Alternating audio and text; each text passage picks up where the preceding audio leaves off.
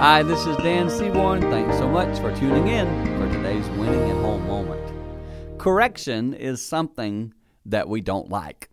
Just look in society, watch when you say to people, hey, I need to correct you on that. How often do people go, oh, thank you. Not very often. Our children, the same way. Children aren't born looking for correction. They're born looking to do what they want to do.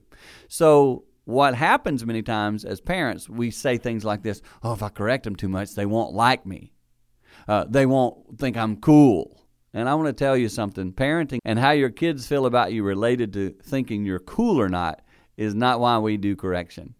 We correct our children because we want to raise healthy long-term adults. We want them to be mature and wise. So don't you dare stop working at correcting yourself and your children.